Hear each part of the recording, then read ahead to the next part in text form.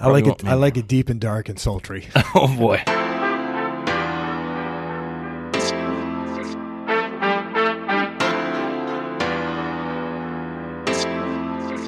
Welcome to the Backyards of Key West podcast with your host, Mark Barato.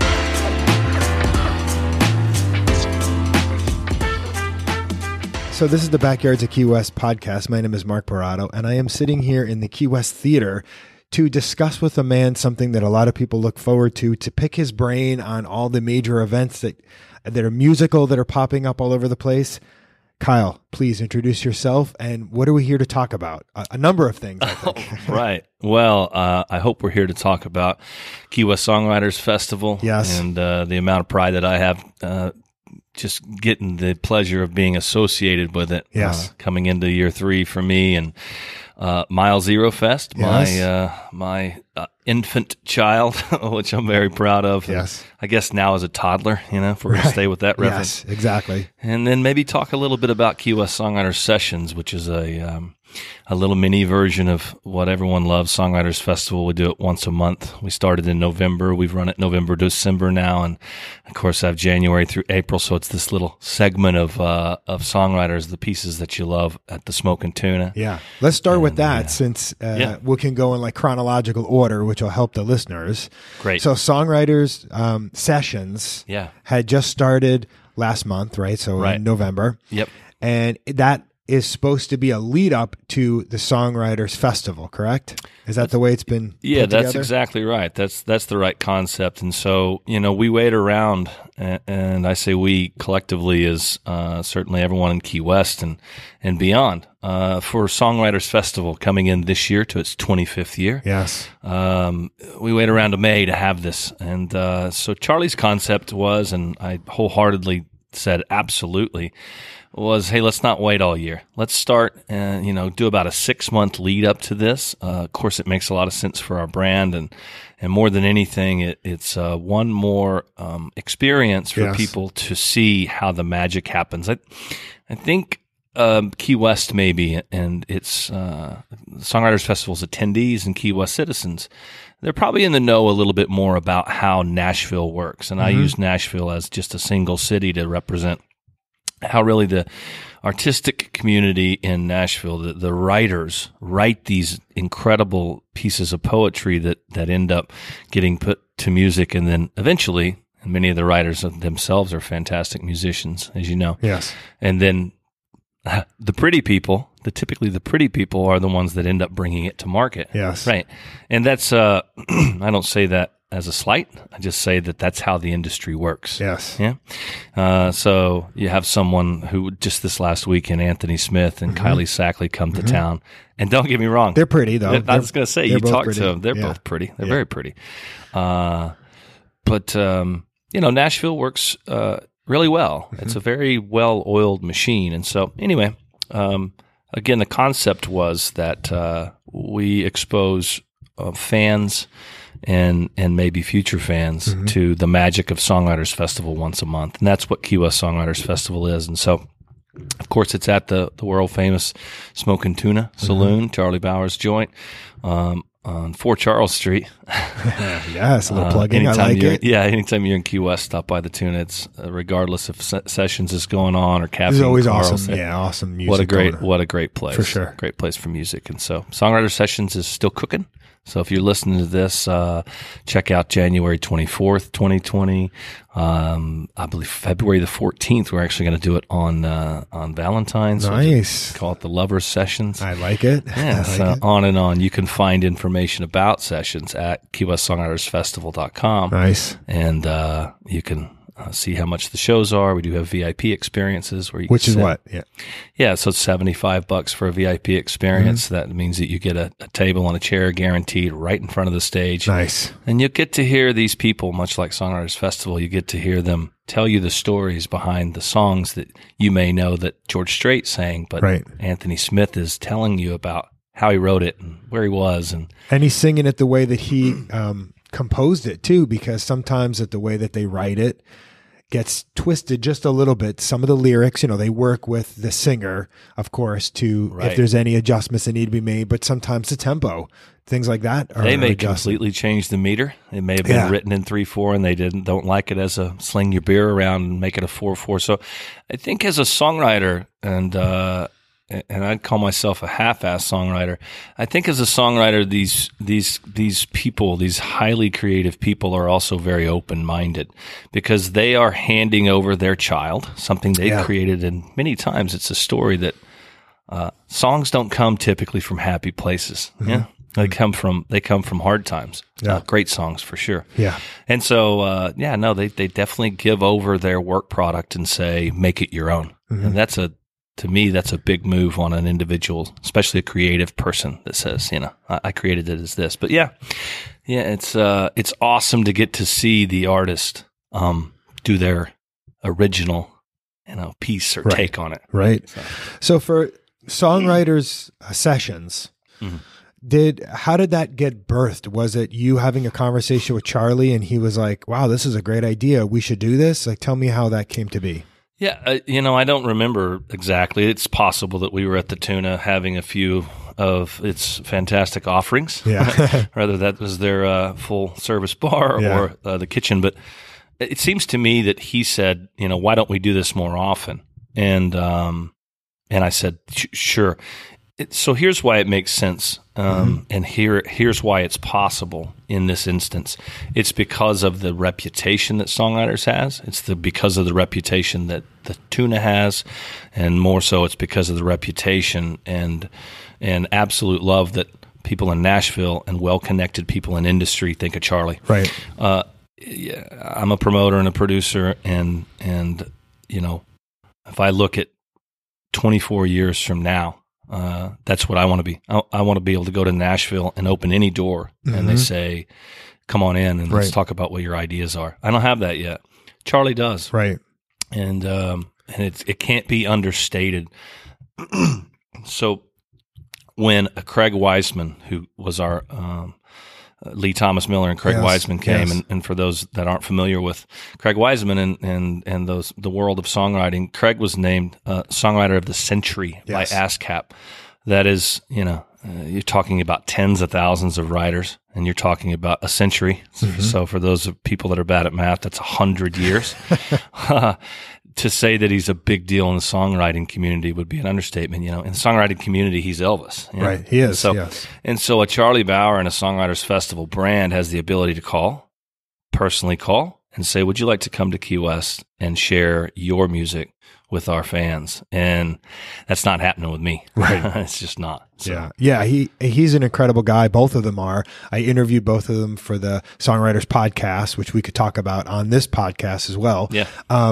And this the genius that comes out of those two, the banter that was happening between those two, the tenacity, the work ethic to be able to continue to publish all that music for constantly. Decades. Yeah. Hits after hit after hit. Yeah. It's pretty extraordinary. It is. So how did you meet Charlie? Like, let's go even further back.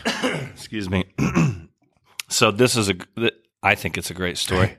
So when we first started planning Mile Zero Fest, this is 16, 15. And, I had been coming and going for a few years. I had identified that Key West would be an incredible place to have a festival. Were you living here at the time? No, I wasn't living here at the time, and I was coming and going and doing other music-related shows. I hadn't yet I had my own festival. I had worked for festivals, having been a musician. I'd played festivals and had my own shows. And so I'd certainly been around music my whole life. I went to college on a music scholarship. And so I always had this dream of having a show. So, and secondly, what led me to Key West to begin with was a huge parrot head. I lived in Oklahoma. I grew up in Oklahoma. And this dream of being on the water, this escapism is what Jimmy sells. Right. And, landlocked Oklahoma is a long way. Yeah, and it's cold, very cold. A long way from the Atlantic or the Gulf. And so, fast forward to a handful of years ago, I started coming and going and saying what a fantastic place it would be to have a festival. Then, as luck would have it, the city announces that they have been, unbeknownst to me and probably most of the public, all of these city leaders, Charlie and Mayor Craig Cates and Bill Muehlhauser, and they'd been working for a decade to try to bring a live music venue to Key West. And so when they announced that, it was this aha moment. The amphitheater, the Key West amphitheater. The Coffee Butler Truman Waterfront Park Amphitheater. Shout out to Coffee Butler. Yeah.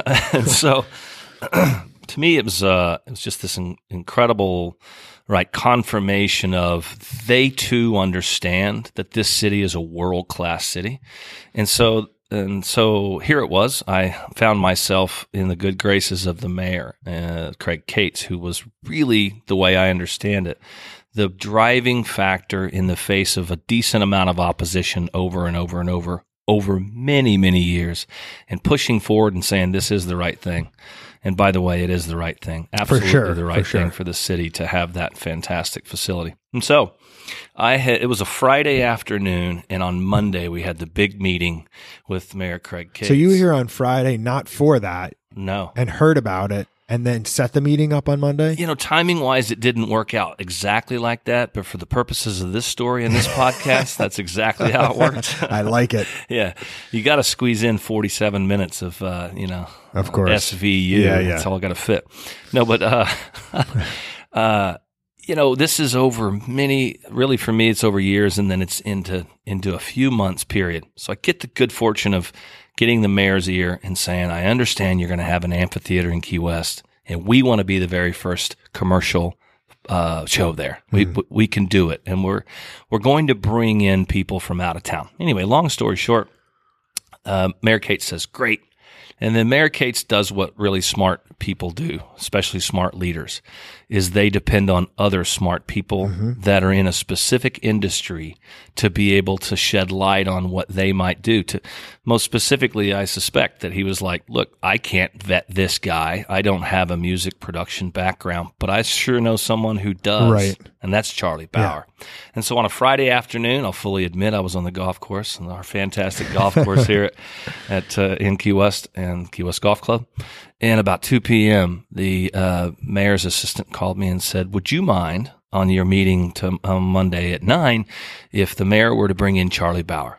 And I said, I would love that. And she said, oh, great. I thought I might have to tell you who Charlie was. And I said, ma'am, I'm thinking about bringing a show to your city. I can assure you, I know full well who Charlie Bauer is. Right.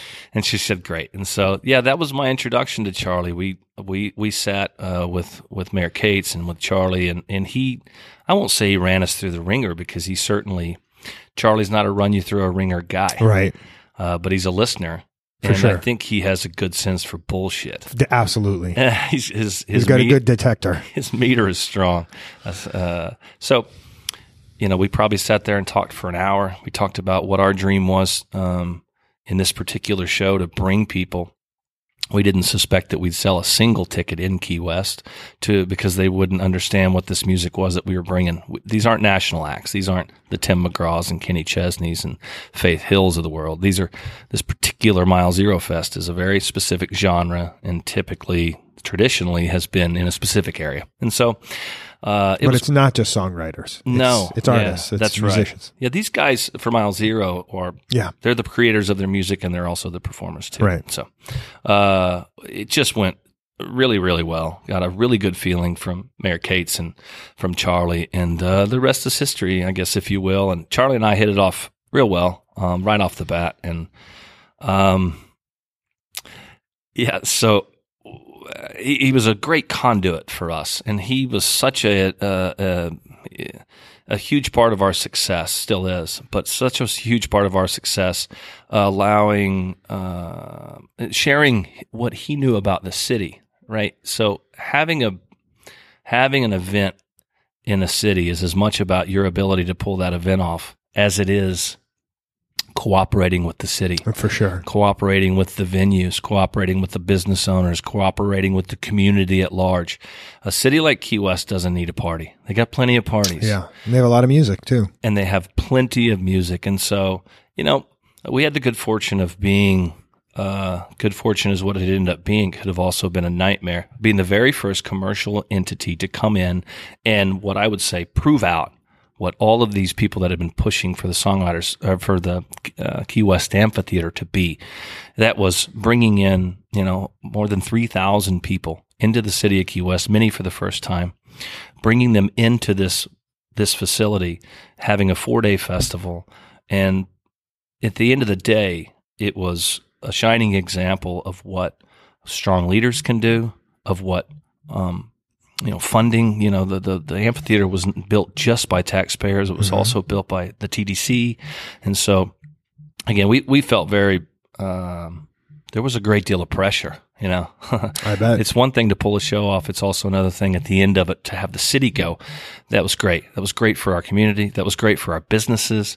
And so anyway, I think I know for sure I'll always look back and know that our success, in no small part, Charlie will never admit this. He'll never take credit for it, but here we are, and he's not here, so I get to say it. Without Charlie Bauer, Mile Zero Fest, and to some degree at a larger level, the Key West Amphitheater would not have the current, what today is, what's thought of that facility. That's again, to me, that's a testament to Charlie. For sure. A testament to his connections. It's a testament to his work ethic and all those things. So that's how, Mayor Cates set us on the course. Yeah, to that's meet great. Charlie. That's smart. That the connection between someone that's doing this and has the tenacity of understanding music and has been in it this long, to bring that person in to be with you. Right. Smart. And to me, super hats off to Charlie, because I'm going to ask this next question, but I say the hats off to him because I kind of already know the answer, is why didn't Charlie say, awesome, this is going to be Songwriters Festival, a part of it. Instead of Mile Zero, let's make it 4-day and just brand it as Songwriters Festival. Sure. Yeah. I don't know for sure. But he didn't even mention that.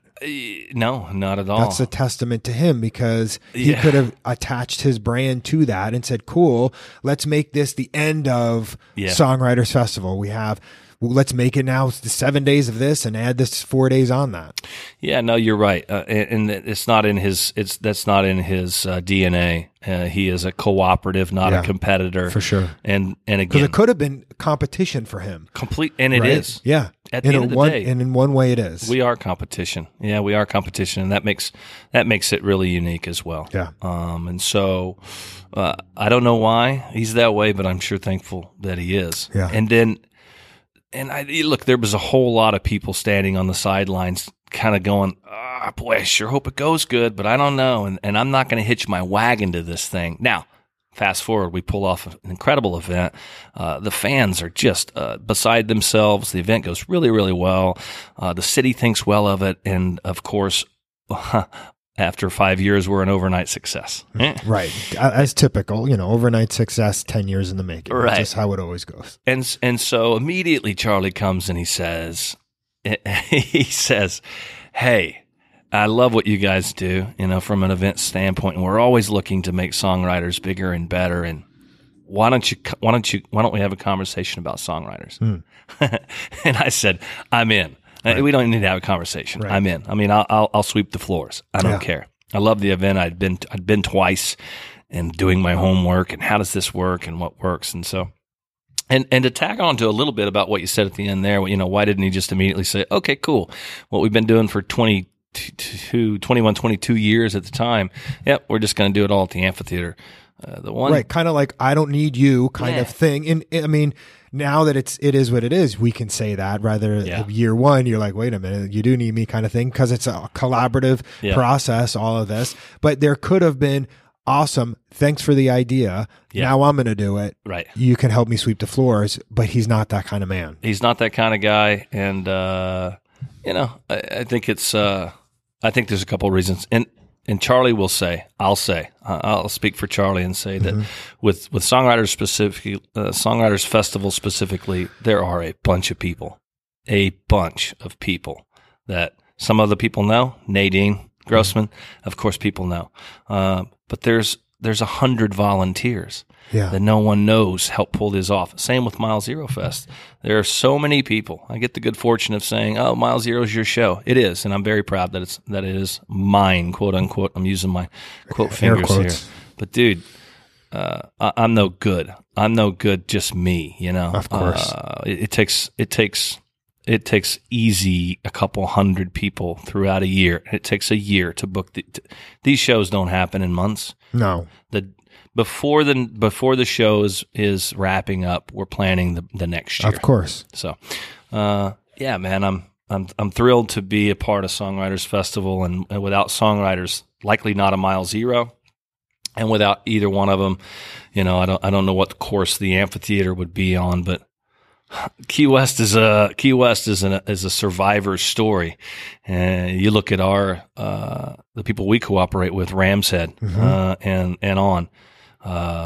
You know, somebody and they didn't have a festival planned before, like while this process was going on, right? The opening of it, right? No. So that's another notch in the belt of a positive experience, being able to collaborate, because Ram said they're massive, right? And the amount of facilities they have and the people that they deal with are huge. No doubt. So it's kind of an amazing happenstance that they weren't, because this was their backyard, very right? much so, and weren't like, cool, amphitheater, we're going to start booking festivals and all these things, and then you come in and you're like, festival, and they're like, well, we already have that corner too. No thanks, get out. Yeah. Which Bill and Kelly and crew could have easily done that too. They have plenty of connections to be able to go and protect for their interest. Yeah. They didn't do that. They wouldn't do that. That's not the kind of people they are. And that speaks a lot about why I'm here and why you live here too, is the people of Key West are like that. No doubt. There's more to be made in collaboration than there is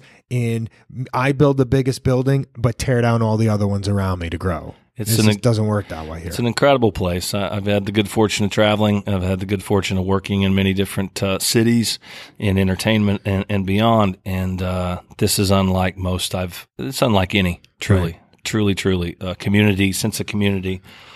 We went to the Christmas parade the other night, and I'm like, how many parades and parties can one 2x4 island have? I know. In a It's year? incredible. And this was like Hallmark Channel with like, you know, that has the numbers on every one of those floats, and it's like number 40's going by, number 4. And you're how many floats are there? 68. Float 68. I think Fury was 68. We were watching for the Fury float. And there's like candy being thrown everywhere, so kids are like going berserk. I mean, it's amazing. It's heaven, man. It's heaven. But don't move here. Stay where you're at. You guys just come and visit us. Yeah, well, listen, we only have so many places to live, so come and visit because we don't want it to grow.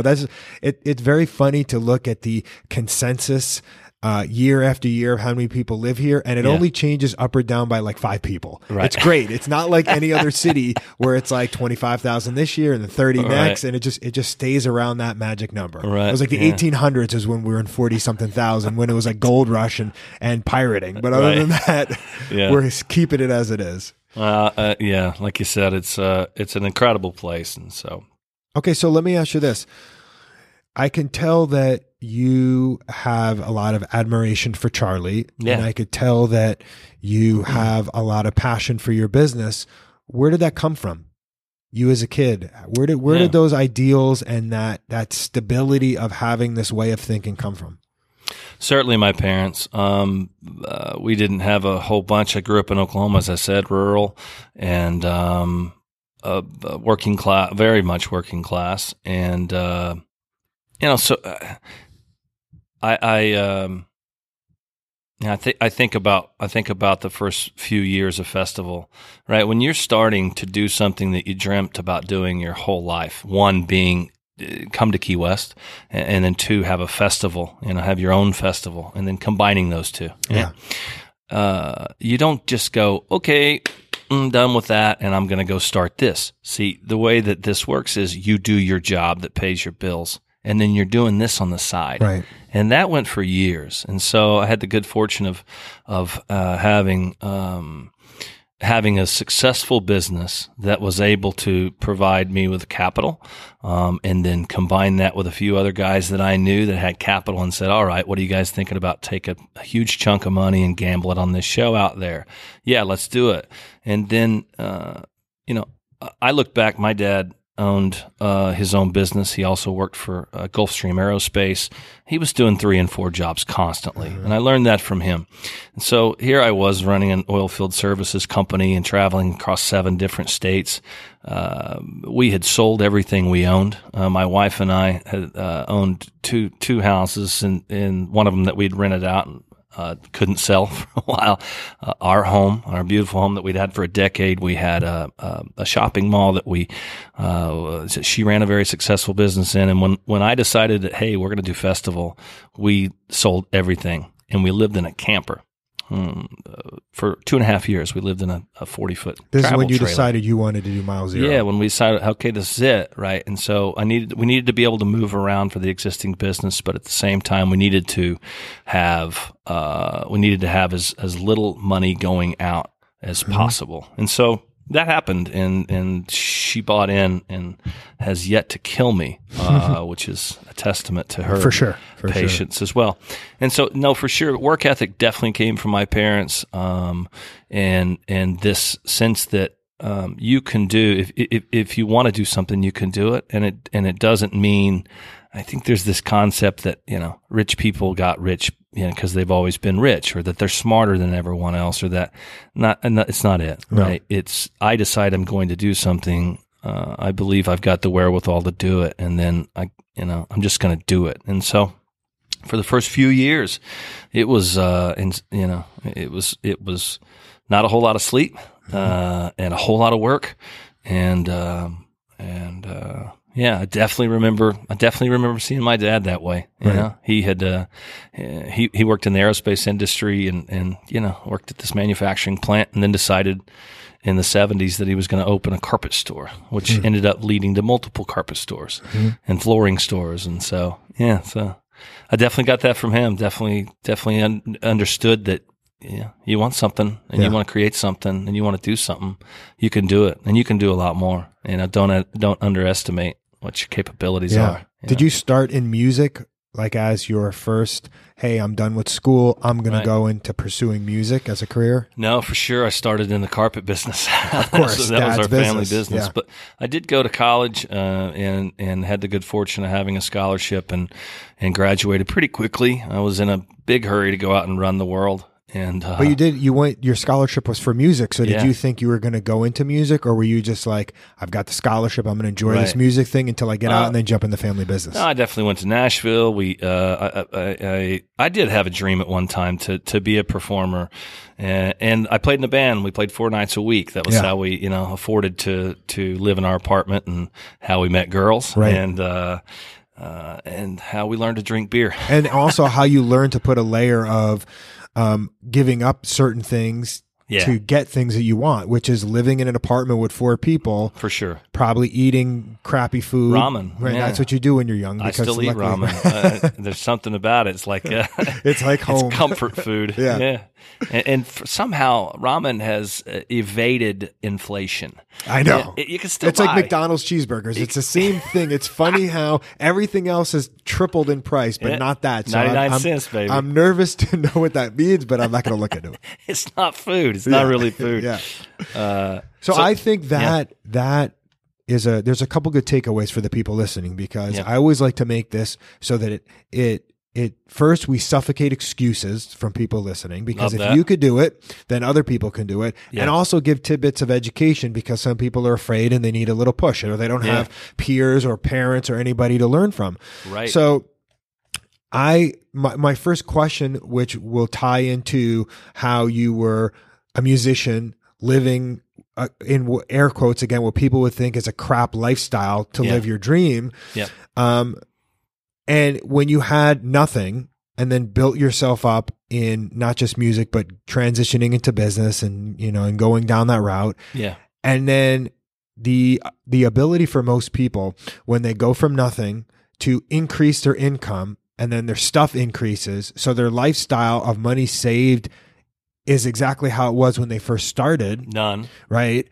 Is they feel that it's scary to go the opposite way. Mm-hmm. And that means is if you have 2 houses and a shopping center and then all these things and cars, the thought of, first, how am I going to be judged by my peers if I'm now giving all that up to go live in a camper. Yeah. Right? So first is the judgment part, which you shouldn't be caring about, but some people do. Some people are caught up on that. And then the, how am I gonna adapt to that? I know the answer because I've done this as well. Yeah. But I'd like to hear your point of view. How quickly did it take to adapt going down? Was it the same as adapting going up? Yeah, for me, it was really simple, and I suspect for my wife, Stacy, maybe not as much. She, neither one of us are very materialistic people, and we had a little thing. She stenciled on the wall in the camper in the bathroom.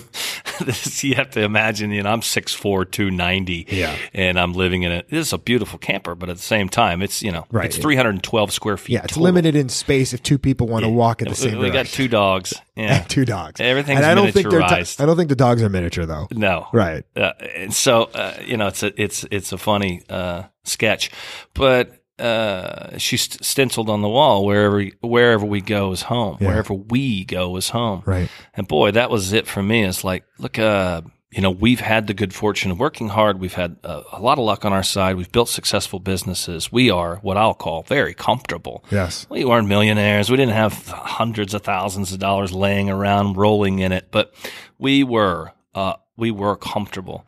And to roll the dice and say, all right, let's take all this and let's do it again. Let's pretend like we're in our 20s again and start over. Had it not been for my belief in the dream and what it could become, it wouldn't happen for sure. And look, there's this, I think there's this fallacy, the narrative fallacy, I think is what it's called, of this happened and this happened and this happened and this happened and it just magically happened. Dude, it's like a river. Right. It's ups and downs, of course. It's round and rounds, and even it's human nature for us to all doubt ourselves. Still to this day, I know I do. I know I still doubt myself. Am I doing the right thing? Is this it? Is this going to pan out and all those things? Certainly natural to think that way. What, as I've gotten older and learned, is it's your choice to decide on those things. Yes. I get to decide if I'm going to let it freak me out. And so anyway, not to get too far off track, but we, we did get rid of everything. And we did, so far we've made it through it. I forget exactly where I was going with my point, but, we were talking about the ability to accumulate as you go up, right? But then how easily you got used to going and reducing. Right. No, I mean, you have a 40-inch TV, and then now you have like a tiny little iPad. Yeah, if you're lucky, you don't have time to watch TV. Right. Yeah. And so, we didn't find it tough at all. I didn't find it tough at all, but I'm also a bit of a gypsy, a bit of a pirate. I find new places fascinating, and I get bored if I'm in one spot for too long, and I certainly get bored if we're not trying something new. I do like to gamble a bit, and I like to try myself, and I don't mind failing. I think that's a big part, is you can't be afraid to fail. And you can't be, you can't sit around and say, you brought up a good point about, so here, imagine I'm in Oklahoma. I'm 42 years old. We could have just as easily, we had just bought 17 acres, this little farm, and we built a Quonset. If you know what a Quonset barn is, we built a Quonset barn. It looks like an airplane hangar. It's what they used in the first World War II, and it's a semicircle barn. We built a house inside. We could have just as easily stayed there. We could have stayed there until our 70s and seen grandchildren and on, but we didn't. And when you say these kinds of things, I'm going to take this huge risk to your parents, of course. Yeah. My parents, they just, hey, follow your heart, that kind of thing. And so I had the good fortune of not having parents. But when I would tell my friends that this was it, we're going to sell everything, and I'm moving to Key West, and we're going to do these festivals. The first, of course, comment is, you're fucking crazy. Yeah. I mean, here it is. You've spent, 20 years building what you have, and now you're ready to just piss it in the wind.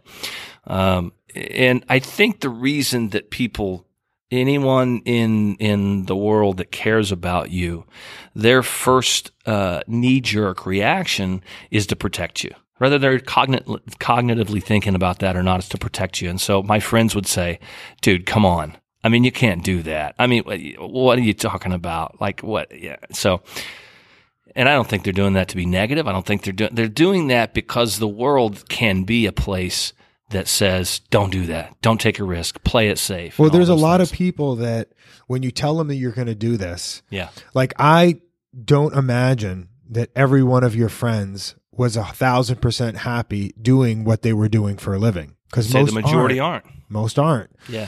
So for somebody to hear the thing that they try to avoid subconsciously themselves, which is, I don't like this.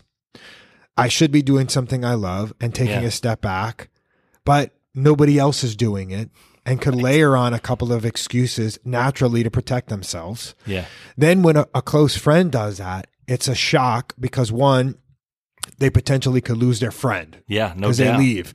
Then they want to protect their friend. But there's that mystery thing inside that says, you could be doing this too. Right. That people don't like to hear. They do not like to see that. Fat people like to be around fat people all the time. Yep. You rarely have the one fat person around all the ripped people because they're like, hey, buddy, get to the gym. And they're like, no, I can't because my metabolism and I got a bad gallbladder and my knee hurts and like all the other reasons that the other friends will talk about. I will when I'll do it when.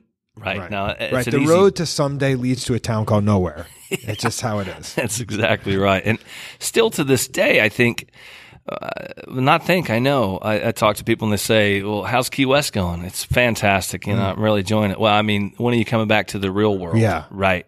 When are you going to stop living that fantasy? And I think that's, again, I don't think most people, I don't think it's a jealousy thing, potentially could be.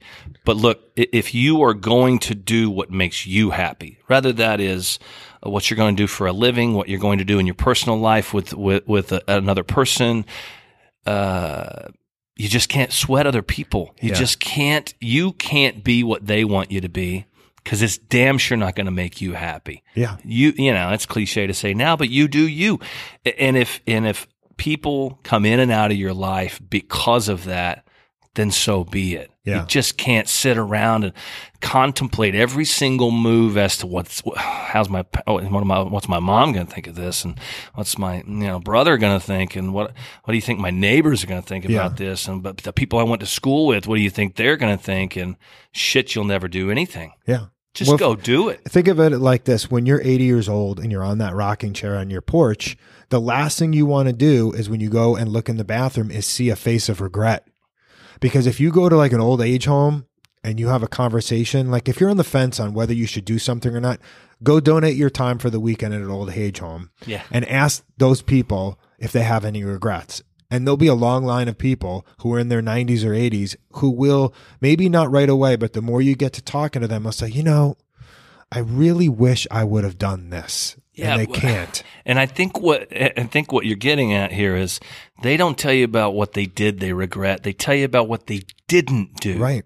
Yeah, I shouldn't, I really wish I would have got into the movie business. I wanted to be an actor, but my dad said this, or my mom said this, or I went to school for this, or my family this. I wish I would have asked Sally out. Yeah. I wish I would have. Right. No. I wish I would have traveled the world, or whatever those wishes were. Yeah. It's like, you're better off getting heckled by your friends after 10 years of trying something and failing and coming back because you can say I died on my own sword, no doubt, rather than coming back or not doing it and then they all do it, or you have regret because you wished you would have at least tried. Yeah. I was talking to a friend of mine who doesn't like to fly. And I said, well, why don't you like to fly?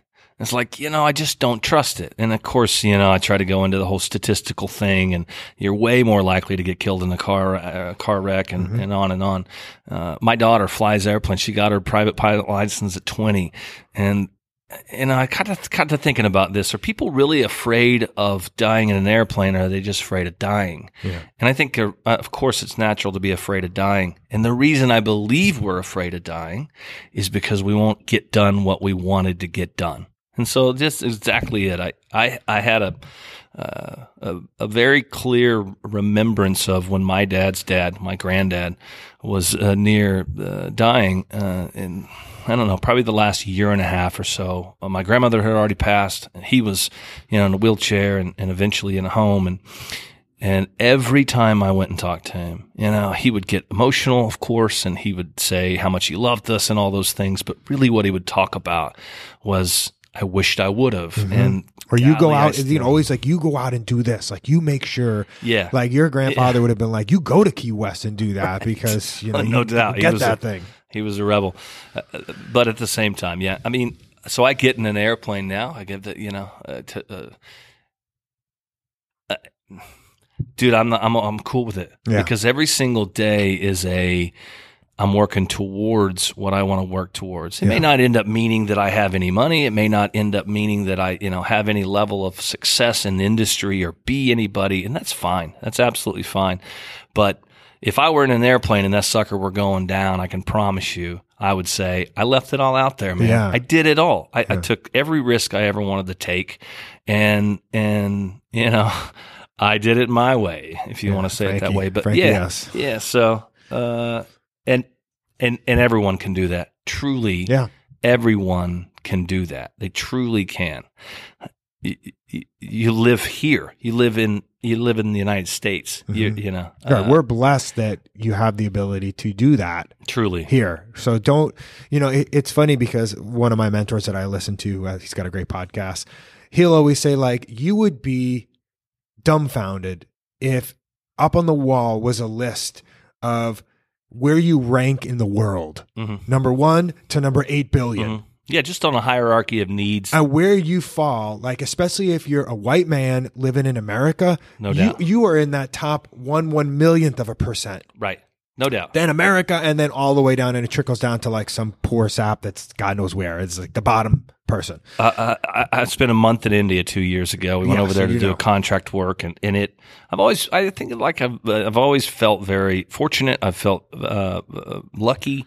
I've felt all those things. I'm not a complainer about what my lot in life, and that we didn't have anything when I was growing up, and all those things.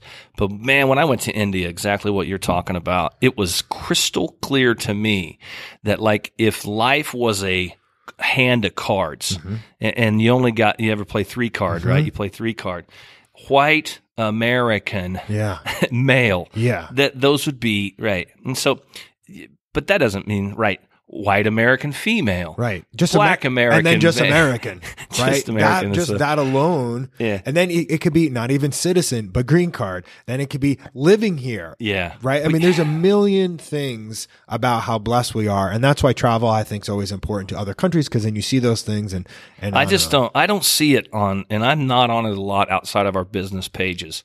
I don't see it online.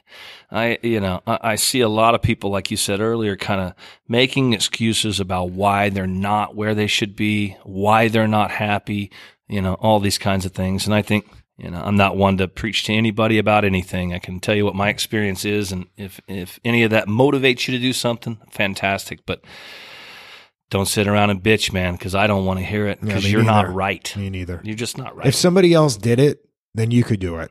Yeah. It's that simple. And if you can point out one person that did it, then there's no excuse that you can't do it.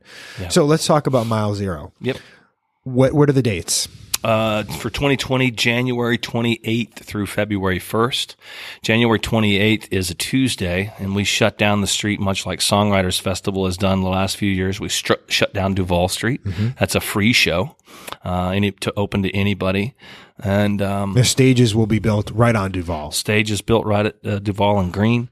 Faces Sloppy Joe's and up Duval, past Rick's and Dirty's and Irish Kevin's and all those fantastic places, and Smoking Tuna eventually. And that to us, I mean, that's an all cost show. We don't have any way to reap revenue, with the exception of a little bit of sponsorship dollars, but It's definitely a net loser for us financially, but we're doing it for a couple of reasons. We're doing it, one, to say thank you to the city of Key West for putting up with us. We bring a bunch of rowdy Texans and Oklahomans, and surprisingly now, just for Mile Zero Fest, we sell a pass in every state in the United States other than Alaska. Right. So Alaska, this is I'm calling you to the carpet. That's right. You need to be, I'm number one from Anchorage, that T-shirt. We'll make the hat if you show up. Uncle Becca's Inappropriate Trucker's hat. That's right. I'll buy you one. And so Tuesday night's a free show. Tuesday, January 28th, we'll kick off at about 6 o'clock and finish off at 10. And then the festival starts. So that's multiple earnest. people singing. Yeah, 3 bands. Right on that stage. Right on the stage, right on the street. Come and go as you please. Awesome. And then also after the show, after 10 o'clock, starting around 10:30, we go into Rick's and Dirty's and over to the Smokin' Tuna, and we put our bands in there. And that's free too. You can come and go as you please. Those bars are open. And then starting off on Wednesday all the way through Saturday, Wednesday, Thursday, Friday, and Saturday night, we open the gates at the amphitheater at about 4 p.m. and they run till about 11 p.m., 5-6 bands each day. And,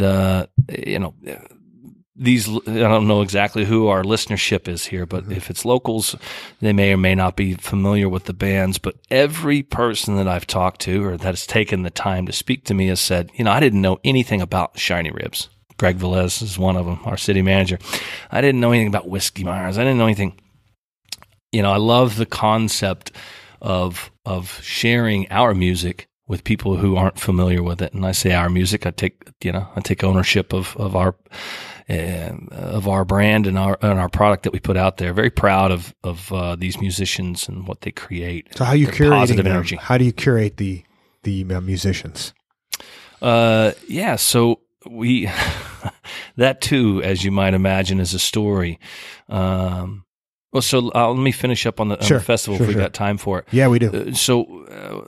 The amphitheater obviously is what the focal That's Wednesday point. at 4. That starts. Yeah, Wednesday, Thursday, Friday, Saturday. But we also all 4 of those days we are also in 12 other locations across the island. We run from about 11 a.m. till 4 p.m. at places like the Tuna and Rick's and Dirty's, Southernmost Beach Resort Cafe. And those are free to get Sunset into? Pier. No, now these are all. If you bought a pass, you're going to be able to get into these venues. So you can't get into Rick's on Wednesday at night if you're just a regular person. That's right.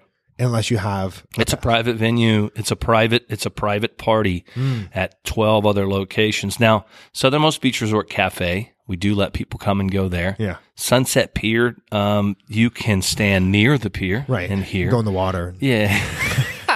Yeah, if you got a boat. We do have some tiki boats this year. You've seen them. Yeah, they're awesome. They're by Mellow Ventures. We've got a few of them this year that we're going to be selling spots on. So anyway. It's cool. Once Wednesday starts, it is very much a paid event. It's very much a private event. And these people pay good money to come from all over the United States. And so you can find out more about the show at mile0fest.com. You can download the app. We've got an incredible app. It's not quite live yet. We're going to call it, December 16th to 25th, somewhere in there. The app will be released and you can buy from there. You can buy online. And you can buy a single day pass if you want. And a calendar in there, right? Of saying like, okay, it's Wednesday. Here are all the different private parties going on. Or you can just come to the amphitheater. That's exactly right. Okay. Yeah, that if you bought a Thursday pass, it's going to get you into the shows during the day. It's going to get you into the shows at the amphitheater, and then after the amphitheater, we run from 10:30, 11 p.m. until 2 a.m. So quite literally, we're running music,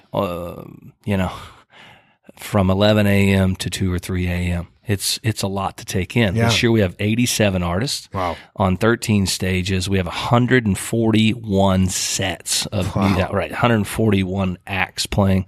Some of those are playing twice, but it's a lot of incredible entertainment. Yeah. A lot. Yeah. So at 4 o'clock when the amphitheater is going on, are there any other shows in other venues going on, or they all stop and then that's... Yeah, very little. We try not to compete. I like that. If I look 10 years down the road and the show continues as most do, like Songwriters has, to grow and to reach a larger audience, possibly there's going to be some contrast of shows. But as of now, it gets fired up in the morning and you have, your Bloody Marys and maybe your beers, and then you go to the amphitheater and start on your Jack Daniels. No, I mean, I love that because the one because I've been in the event business doing sales, and Yeah. the majority of the event business I've been has been in one venue, Yeah. which is super easy for sponsorship because, we got 3,000 people in there and they're captive. Right.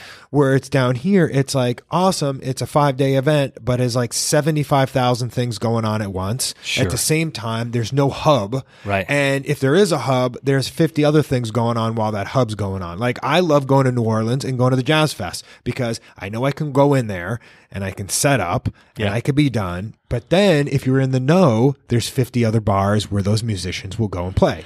That's a good point, and I explain the difference now that I've had a couple of years of Songwriters Festival under my belt. Songwriters Festival, don't forget, it's 200 artists, 38 stages. Need I go on? With Mile Zero and shows like this, what I'd call a boutique show is if you've ever been to a Little League soccer game, wherever the ball goes, the players go. Yeah. And with Mile Zero, it's very much that way. I mean, even though we're scattered over a few venues, man, everyone goes to the amphitheater together. Yeah. And it's these people create literally best friends at these shows. People they didn't know. One guy from North Carolina and some other guy from San Francisco or a guy from Virginia. And we watch them online. We watch them create their own fan groups. We watch them create experiences outside of our show. And so, we haven't really broke into what one of the major factors that I believe that made Mile Zero as successful and continues to is technology. Yeah. Our ability to communicate with other humans about what we like, together, what we both enjoy is really what makes it possible for once a year for a bunch of like-minded people to get together at the southernmost point in the United States and have a party. Yeah. So, Yeah, no, I love that you're able to have that connectivity because the friends that you meet, you could then plan for next year and then you can bring your other friends and introduce them and it just grows by word of mouth because of that. Yeah, and we're, Mike Poole, his title is Director of Artist Relations, but you met him. He's not a guy that speaks a whole lot of words, Marine. Well, once you crack the shell, he won't shut up. But he's incredible. Yeah, he's a great guy. And so we're talking about the show, and we get a lot of questions about, well, is it kid friendly? Well, it is kid friendly, but you still have to buy a pass. And so Mike's saying is Mile Zero Fest is a place to make them, not take them. Right. That's great. Oh my God, total slogan right there. Dude, completely. And so we're talking about kids for the slow listeners.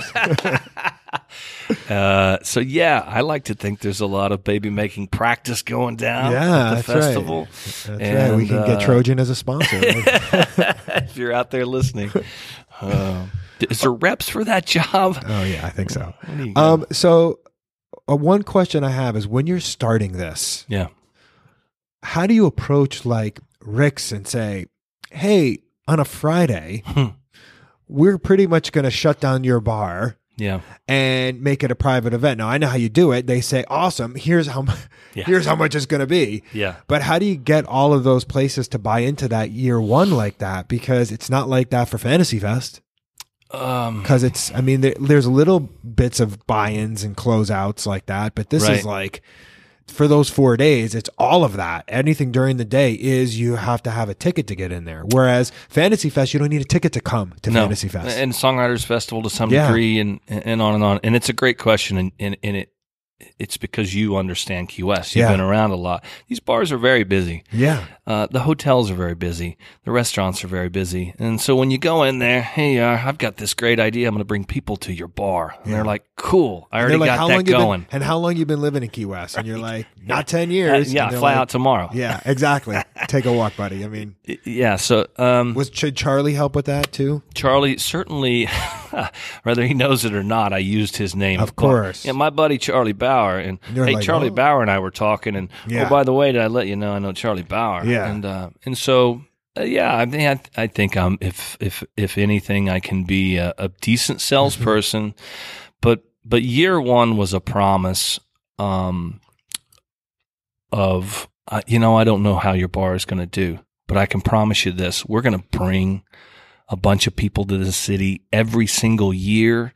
And if you get in now, if you'll get in on the ground floor here, we're going to continue to bring people. And eventually, maybe year one, and I know for a fact, places lost money by shutting down for our private event. Maybe even last year they did too. But to see the difference between year one and year two, humongous. I mean, just humongous. And so, I just flat out said, you're going to want to be a part of this and don't miss out. And so, what percentage are out of towners? 97%. Do you know how many are first timers to Key West? Year one, we did a poll, and more than 83% of them had never been to Key West before. That's another selling point that people don't understand, that if you're a bar owner, you're like, oh, I lost right now.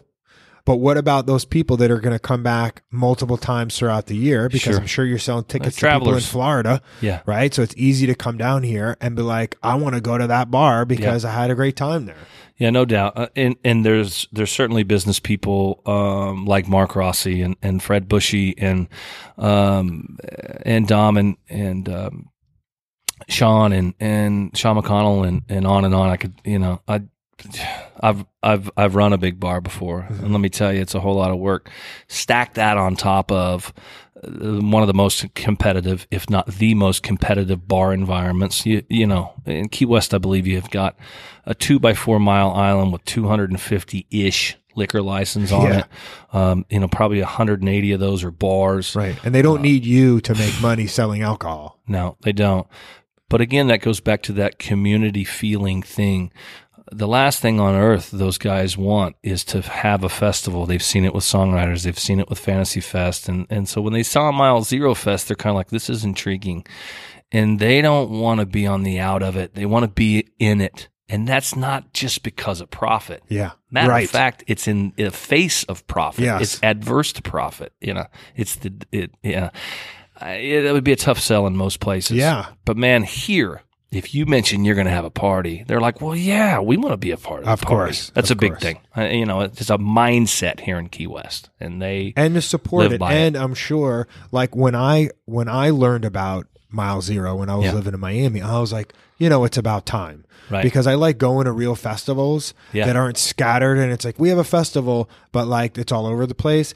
I was like, wow, this is like a whole bunch of bands coming to one location. Yeah. It's at the amphitheater pretty much. Like you can literally say, awesome, I'm going to stay in my hotel during the day and relax by the pool. And I'm not going to go to any other event unless it's at my hotel and then go at 4:00. And it's still worth your money for that. Yeah, it's still 7 hours. Yeah. A day. Yeah. 4 days. Right. Yeah. I mean, if you break it down, it's a even ridiculous. If you did that, which is like on the worst case scenario, it's still amazing to be able to do that. Big event. Yeah, big event. Yeah, for sure. And there are certainly people that do that. There's people that get up. I think one of the challenges as a festival producer is to not do too much. Yeah. It's, we have this saying of get out of the way. Mm-hmm. Our job is to set the scene. Our job is to make sure that it's well organized, that it's well communicated, and then get the hell out of the way.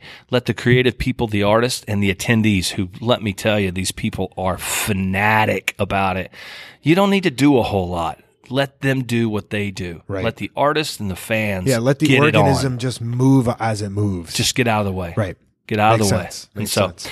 Key West, man, if we didn't have anything other than the amphitheater, what do you want to go do? I want to go do a historic tour and learn about the town. I want to go fishing. I want to go golfing. I want to go sailing. I want to go diving. Come on.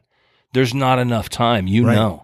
Right. We live here and don't get to see, 90% of the things that are going on here. It's incredible. Right. That's why if you do want to come, like say you wanted to come with 4 people. 2 husbands, 2 wives. And the women like these bands. Yeah. And the men don't. Yeah. They don't want to go and partake in any of that. There's a million other things to do. That's the beauty of Key West. The Red Garter. Yeah, see, the girls could be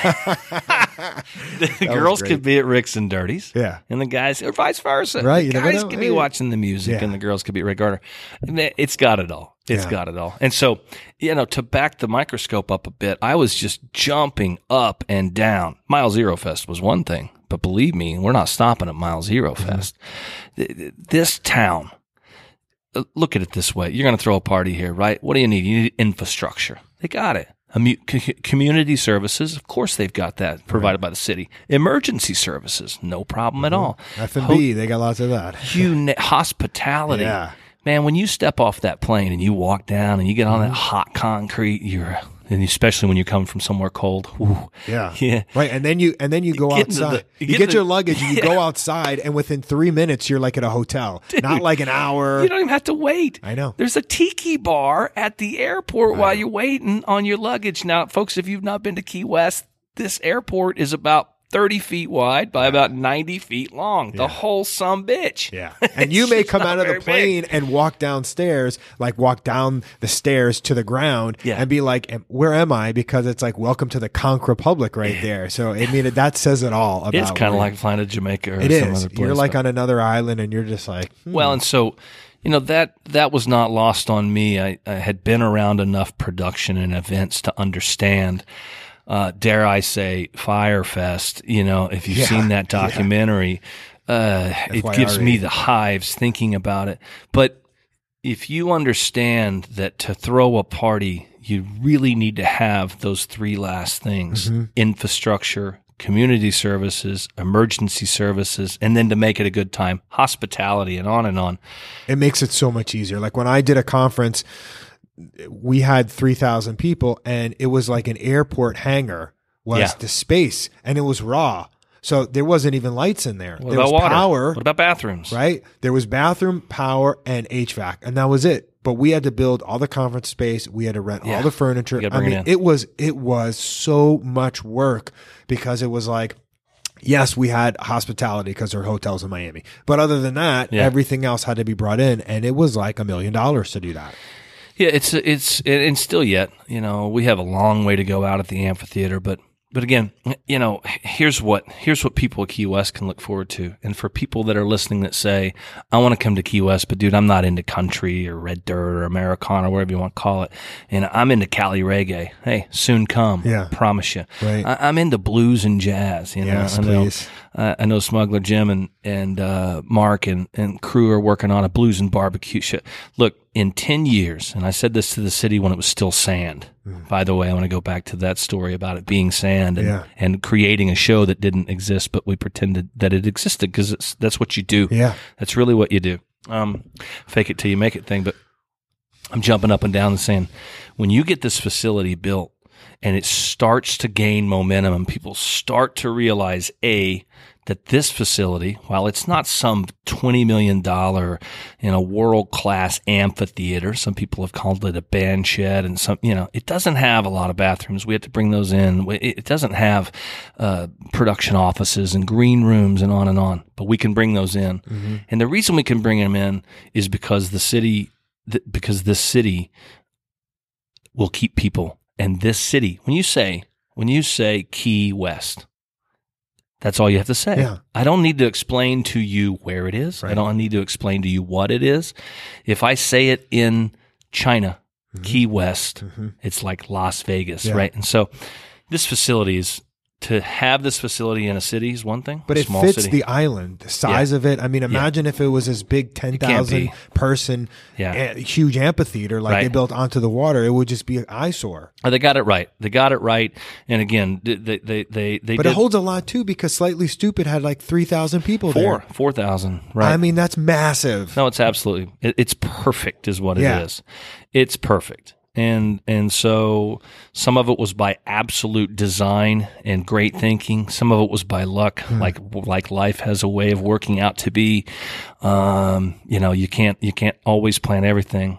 Professionals, experts, using our quote fingers, they don't know everything, so, but anyway, if you look 10 years down the road, this amphitheater and this city will be hopping because of the facility. It will be. I mean, it's going to be, Key West is a destination city, and the city leaders now, Greg Velez has flat out said, it's my intention to make Key West synonymous with music, just like Austin is, just like Nashville is. Just like New Orleans is too. I mean, and why wouldn't it? You have 100 bars around here that have really, truly, extremely talented artists, musicians playing every single day. Key West should be as synonymous with music, and now that amphitheater gives this city, and the Sunset Green, and I know that the Perry's working on it. We went out there and saw their new beautiful, dude, amazing. This and place. That barbecue, we need more barbecues. Thank God, more barbecues coming. Absolutely, this weekend barbecue. No, man, it's I like the fact excited. that, we're in a 2x4 island, but yet they're keeping this space, right? It's like New York City has Central Park where they Right. can make a lot of money putting buildings there. Yeah. And here we don't have any space, but yet they keep the greens in this area here and they're putting it for music because from a bar perspective and a hotel perspective, they're already all set up for music. Right. Right. It's not like you have to come in a space and go, cool, we need to design a sound stage and we can have speakers. I mean, the infrastructure for music is already here everywhere Completely. on the island. Yeah, and for a promoter, producer like we are, we get instantaneous credit for that. They're like, Yeah. people, we're not even running something, and here they are walking down the street, and they happen to walk into Sloppy Joe's, and they Yeah. happen to walk into anywhere, absolutely anywhere. What people remember is the time they had. Mm-hmm. Some of it associated with the event that you're throwing, and some of it not. I'll give you a perfect example. During Mile Zero Fest is the Key West Food and Wine Festival. That festival in its own is this incredible, festival. It's going on at the exact same time, in a 2x4 mile island. Yeah. Guess what? Both people will believe that the world is revolving around them at the time of their particular experience. Mile Zero Festers will not know that the Key West Food and Wine Festival is going on, and vice versa. That's a testament to what this city is, what it's capable of. You put that in any small town, other small town, it's going to fold. Yeah. It just won't work. No, it won't work. It won't work. They don't have the infrastructure. They don't, that I know of. I don't know of any others. Maybe there are, but. So what are the types of tickets? I know people can go and get this online, but just briefly, what are the type of tickets that someone can buy for Mile Zero? Yeah. So currently we're 49 days, 12 hours and 13 minutes away from our from opening. So a little over a month and a half, and we currently still have 4-day passes, what we call the Beach Bum. Mm-hmm. That pass will get you into the amphitheater and all the shows for all 4 days, and it's $3.99. Deal. It's a big ticket. It is. And but it's a deal. We understand it. Like you said, I mean, take it by the number of artists. Figure out how much that is per Well, artist. it's 4 days. Per band. It's like $100 a day. Right, $100 a day, and there are 30 bands a day. Take that number and divide, or take it by hours, however you want to calculate it. It's a fantastic price. If you say, "Hey, I'd love to come, but I can't afford $399, or I can only come 2 days," not a problem. You can buy a single day pass for $139. Mm-hmm. That pass also gets you into all the day's events. So you can get up in the morning, start at 11 a.m., go watch music till 4 p.m., go to the amphitheater, watch music till 11 p.m., go back to the Duval Street, watch music till 2 a.m. Right. Come on. I mean, right. So $139. Again, you can find them at milezerofest.com, milezero.fest.com. Click on buy passes, and you can do it right there online. You have deals with hotels, though, too, right? Where you can buy a pass that has a package for hotel stay? We do. We are, since we're so close now, we've already sold out of all of our packages. Right. But what were they? So a package, right, there's two offerings. A package is, Mark, it's going to include your accommodations, 4, 5, 6, 7 nights, whatever you want. Typically, they're 5-night packages, coming in on Tuesday and leaving on Sunday. But the package includes your accommodations, your pass, excursions with Fury Water Adventures, private parties, and et cetera. A trolley pass so that you can get around. Or if you say, look, I do all that myself. I've got Hilton points, or I go on Hotwire and I book my rooms, or, whatever. I've got family in the Keys. You can just buy a pass, right, and not come with all that. So we have already sold out of the packages. But I love that if you're like, I don't want to deal with anything. I don't want to drive. Nothing. I want to come in, get off the plane, go in my hotel, and be carted around everywhere. You have that ability, because there's a lot of other festivals around the country that don't offer that. They just say, you get in and figure the rest out yourself. So you have both options. I would be remiss to not mention Key West Information. Key West Info is a sister company of Fury Water Adventures. Scott Saunders and Alyssa Everett and Mary Felger, and Fury. If you're a local, you know who Fury is. And I think sometimes Fury gets beat up because they're the big company. But let me tell you, these are homegrown, badass people. Yeah, you can listen to Scott's interview on this podcast, and his story is still legendary. City of Key West is what it is because of business owners like Scott and leaders like Alyssa and Mary, et cetera. And so I say that because, here we are. We're going to bring an event to Key West, 1,000 miles from where we all live. You can imagine it's a huge logistical undertaking to organize every single component, soup to nuts. We hire all the bands. We go to the agencies. We work with their management to get them here. We have transportation. We have to get them to the airport. They have to fly here. This is just a talent. Come on. This is just a talent. Forget about the customer. Thousands of attendees. Yeah. There's hundreds and hundreds of people associated with the talent. And so, all right, now we want to offer the attendees this incredible thing. How do we do this? And Scott and Alyssa and Marion said, I think Key West Info can do this. And they, like us, didn't have the software, didn't have the train. They didn't have it, but they said, we know Key West pretty well. And we're smart people. So we built a partnership with them. They knew the island extremely well. And betwixt us, we were able to figure it out. And so mostly them. Yeah. I'll take full credit for being a fly on the wall in most of the conversations. And so, no, you're right in that, it's the same with the hotels here. You say, hey, I'm bringing a festival to town. They're like, cool. We're going to book your rooms. They're like, oh, cool. Tap you on the shoulder and say, bro, we're already booked. Yeah. It's January and February. I know. We're stuffed full anyway. And so there's been a lot of buy-in from the hotels as well. They want to be a part of the experience. Roger Levering over at Ocean Key and Megan with Kempton and Jane Brannigan at Southernmost and Highgate and on and on. I could do great. 2 hours with you of telling you 150 people that I have the good fortune of knowing, calling my friends, and getting to work with. Yeah. And that only happens if someone wants to buy in. They don't need it. They don't need it. They don't need us to book rooms. Right. You're not doing it in August and September. Like, hey, we're going to do this in the worst time for you. Yeah. They're like, I guess what I'm going to do? Yeah. I need a block of rooms during your busiest time and a guarantee and a good price. Could I get a discount? Yeah. And they're like, who is this guy? But this is Key West. Kick rocks, pal. Yeah. Kick rocks.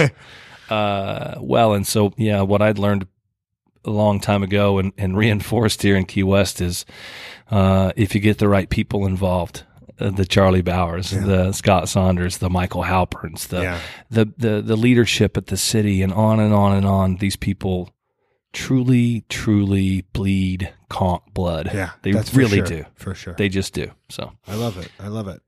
So we can go on and continue to go on. Yeah. But I think this is good for now. All right, great. We definitely have a part 2. How's tomorrow look? Yeah, we could go on a part 2. But what ask do you have of the people listening when it comes to doing something? It doesn't have to be something this big because it's a big undertaking what you've come up with. Yeah. But what do you want people to do as far as following their dreams or taking that first step? Like, what do they need to hear? Yeah, listen to smarter people than me and than yourself a little bit, but don't listen for too long. Yeah, what about that gut? Like, listen to that gut of yours. Too. Yeah, listen to your gut a whole lot more. If you have, if you absolutely know in your heart of hearts that you are something, that you are meant to do something, that you have this drive to do it, follow it. I mean, I'm not a motivational speaker, but I can tell you, whether or not I end up broke or whether or not this ends up being the greatest thing or the worst thing ever, I won't have any regrets about it. And I'll know that exactly what I'm doing right now at this moment. And every decision I make going forward is, I won't look back and regret it at all. It's like, I don't know. That's a great big question. I'd like to. Can I have a? Can I have more time, Alex? Yeah, yes. Yeah. Don't bank that. Scratch that. I don't know. I think probably if you talk to most people, they'd say, yeah, he'll definitely give you his opinion. But you got me on the spot here. Take away. Yeah, I don't know. I mean, just do it. Just quit sitting around making excuses. It's okay to doubt yourself. Absolutely doubt yourself. Just don't listen to it. Right. Just die on your own sword. Yeah. For sure. Just do it. And every second that you doubt that you're not doing the right thing, have a check and go, this is what I still want to do. Yeah. Do how much better are you year after year financially? We don't have to get into numbers, but from when you first started, it's getting better every year, right? Yeah, we projected that we would lose X number year one, and we lost about 3 times that. Yeah, typical. I mean, for any event space, you have to understand the year one is the branding year. Yeah. Because nobody believes it's going to happen. Well, they all want to see how it's going to go before they come on board. And For usually that sure. means you're paying because they don't want it. For sure. And if you're real lucky, it ends the way that it ended for us.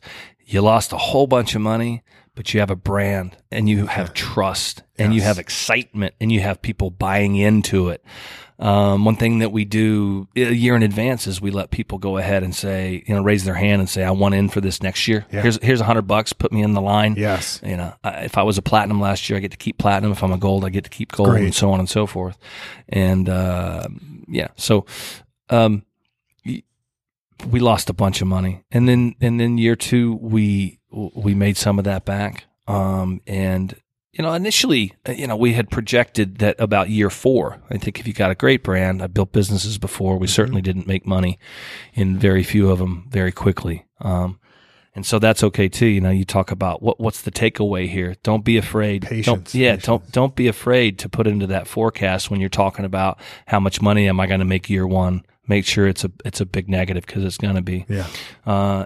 And don't let that discourage you, because that's everything that's ever worth. I don't know, when we're all going to be, making X dollars. All I know that we base our decisions on this. I base our decisions and our team bases our decisions on this every single day is how does this affect the attendee? Put yourself, we keep that open chair. We do that. Sit in a meeting, we leave an open chair. What's the consumer think? What's the attendee think? How does this affect the city? And so I don't know. I don't know when we'll make money, and I don't care about that right now. But, we will. But it's better. So you lost 3 times year 1, but year 2 you didn't lose more. You lose less. That's exactly right. And then year 3, and then year 3 we get above water, and then eventually we make money doing it. And that's what it's about. That's why I didn't want to come up with specific numbers, because it's not about how much you lost. It's about being patient enough and being strong enough with the dream. Because look, if you lose 3x year 1 and 4x year 2, well, then obviously maybe you shouldn't be in the business. Right. Because you don't want to be getting worse when you're creating a brand. Yeah, I think if we had year 1 and the attendee and the bands, but mostly the attendees, if the attendee comes off and says, look, I just didn't care for Key West, or the event organizers just didn't do a very good job, I didn't feel safe. It wasn't when I went to get something, I couldn't get a shirt. Right. I had to stand in line for 25 minutes to get a beer, or, it wasn't a great experience. If you create something and someone comes away with a positive experience with it, I mean, that's where you start. That's where everything starts. So we base our decisions. Of course, we're looking at long-term profitability. Yes. Do we have we proven that we can throw a party of course, will we eventually make money doing it? We will. Yeah. Well, when you think of 10 years from now, how massive it's going to be, because it's not just that particular style of music, because the brain starts calculating, okay, good, we can have this festival and this one and this one and this one. Right. Because we know it works. We've created the infrastructure. We know the bad things that have happened. And that's where we're at. How to navigate those things. How quickly can we build more successful shows? And I think, I know that there's a local community that says, that's still not behind this amphitheater, and I get it. I totally get it. But Key West is, like it or not, a destination city, and Key West taxation and otherwise, the city's services and all the things that the city and state to some degree provide are based off of tourism dollars. Yeah, and these types of events drive a lot of heads in beds. Mm-hmm. They do. And I think if you look at what's going on, the people the city very much is doing a fantastic job to leave it open enough to a group like Ram's Head to come in and manage it, a professional group that knows what they're doing, to be able to vet producers and promoters of shows, to go, does this guy have a track record of not coming into town and ruining things and not paying people? So the city's, again, I can't say enough about the leadership and about this city. I've dealt with others that aren't so fantastic. So it's on the right track. I mean, its positives way, way, way outweigh the negatives. No doubt. Easy. Awesome. All right, listen, guys. So keep your head above water. Push through any negative thing. There's no such thing as failure because it's a learning experience. And that's it. You know, Kyle, it was great to have you on here. We'll definitely do a round 2 because there's a million other things we could talk about. There are. And I am proud to have you here as part of the community because I love that the fact that you brought this here and you're continuing to bring these kind of music and acts and live music here because there's nothing like it. So hats off to you. I really appreciate you. Thanks you. for the time, Mark. It's You got awesome. it. I think what you're doing is killer, and I look forward to coming back and chilling. All right, my man. Thanks. Hi, everyone. One last thing before you go. If you can, please leave a comment and rate the podcast in any of the apps that you listen to us in. It'll mean the world to us. That's it. Have a great day.